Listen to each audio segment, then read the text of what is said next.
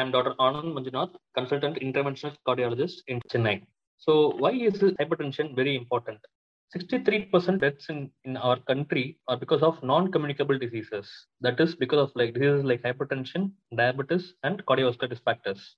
Cardiovascular disease is gradually increasing in our country. So the prevalence of hypertension is gradually increasing over the years. The figures are really worrying. It has increased over the past 30 years from 29% to 38% in men and from 28% to 32% in women. Both men and women are equally affected by hypertension, and most of them are underdiagnosed.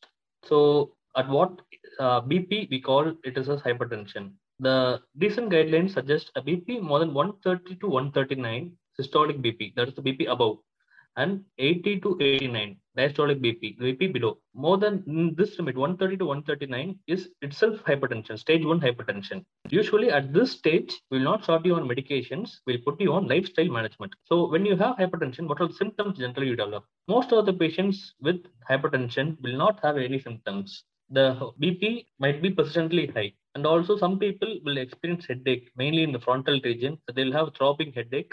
They can have shortness of breath. And in worst case scenarios, they can have bleeding from the nose, which is also called as epistaxis.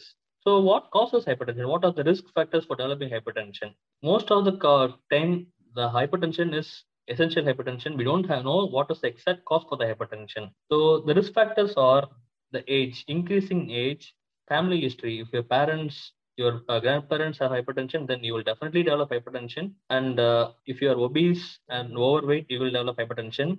If you do very little physical activity or no physical activity, then you are at the risk of developing hypertension.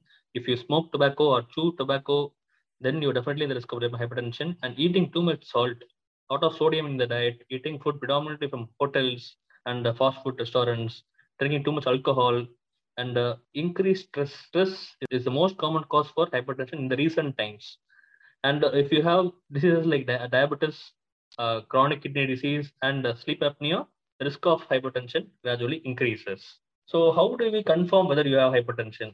First, we see a clinical BP. When you come to the hospital, we see the office BP. If the BP is more than 130, 140, we say you have a hypertension, and we start them on lifestyle management. That is to decrease the salt in the diet and increase the physical activity. And then we ask them to do something called as ambulatory BP monitoring. That is to measure the BP 24 hours in the home itself.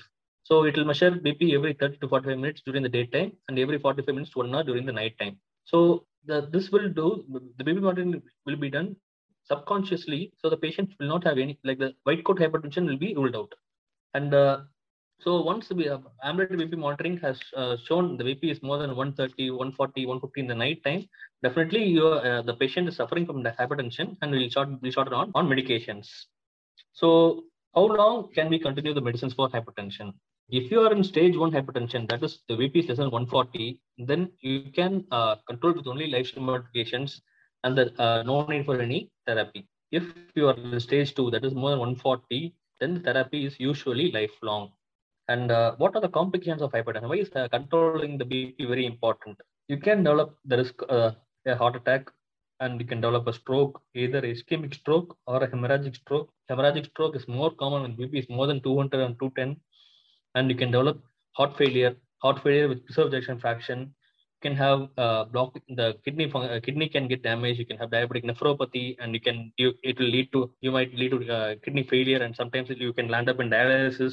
You can have hypertensive retinopathy, and it can also cause loss of vision, and you can have trouble with your sleep and memory loss. So mainly what we try to emphasize is early detection of hypertension.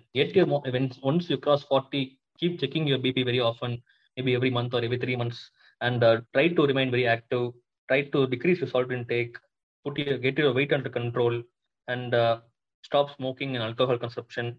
So once we do this, we can decrease the risk factor for developing hypertension, and we can fight hypertension together. Thank you.